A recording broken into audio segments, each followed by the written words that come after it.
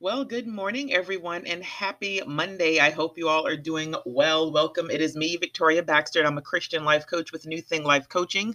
I'm also a teacher and minister with the JAL Ministry and of Reach Online Church. You can learn more about the online ministry at www.thejalministry.com.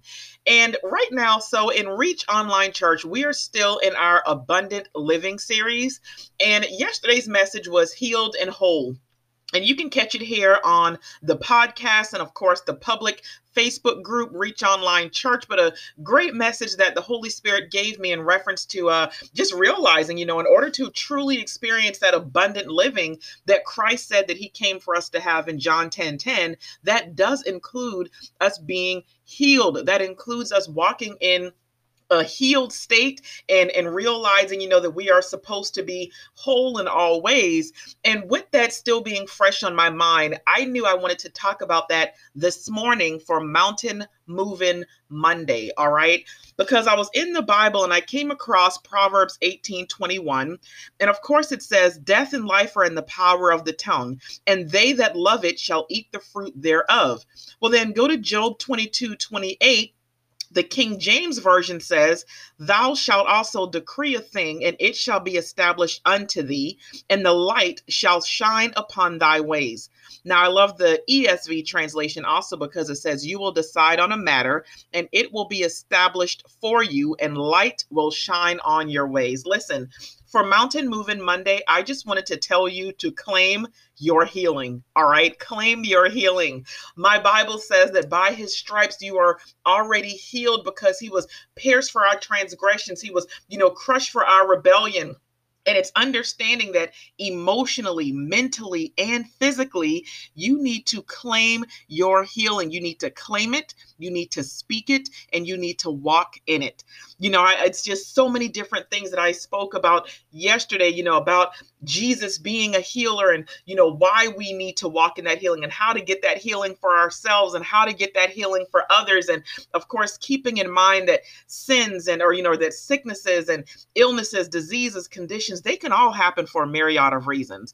And I know that oftentimes when something happens, when we're afflicted, when someone else is afflicted, like we want to go straight to, praying for healing, praying for deliverance, without really even seeking God on what's going on in that situation. But I do know that at the end of the day, abundant living, Christ wants us to have a rich and satisfying life. And that means being healed and on a good level and in a good place, emotionally, mentally, and physically.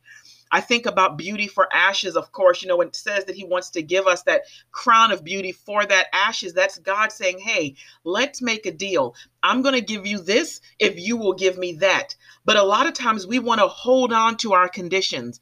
We want to hold on to our ailments. We want to hold on to that negativity. And even in that passage, or in that scripture, those in mourning, it's like they wanted everyone to know what they were going through. They wanted everyone to know what they were feeling inside. And they wanted everyone to see it by them wearing their ashes, just like many of us do today, even by what we say and what we speak. Like it's obvious, like you can tell what a person is going through by the way they carry themselves and by the things that come out of their mouth. Myself as a minister, as a life coach, as a singles coach, a dating coach, I hear a lot of different things. Oh, well, oh, well, it's because my heart, oh, well, you just don't understand. Like, I don't trust her. Or what if, like all of these different things. And I'm like, no, no, no, no, no. Claim your healing, live abundantly. Stop making excuses. At the end of the day, life and death are in the power of your tongue. A lot of us are walking around like we are speaking things and we are prophesying over ourselves. It says life and death are in the power of our tongues. We are speaking things and we are truly living out those things that we have spoken over ourselves. And it's deciding once and for all, like, hey, I'm going to change the way I live, and it's going to change based on what I speak over myself. Go back to Job 22:28. Thou shalt also decree a thing, and it shall be established unto thee.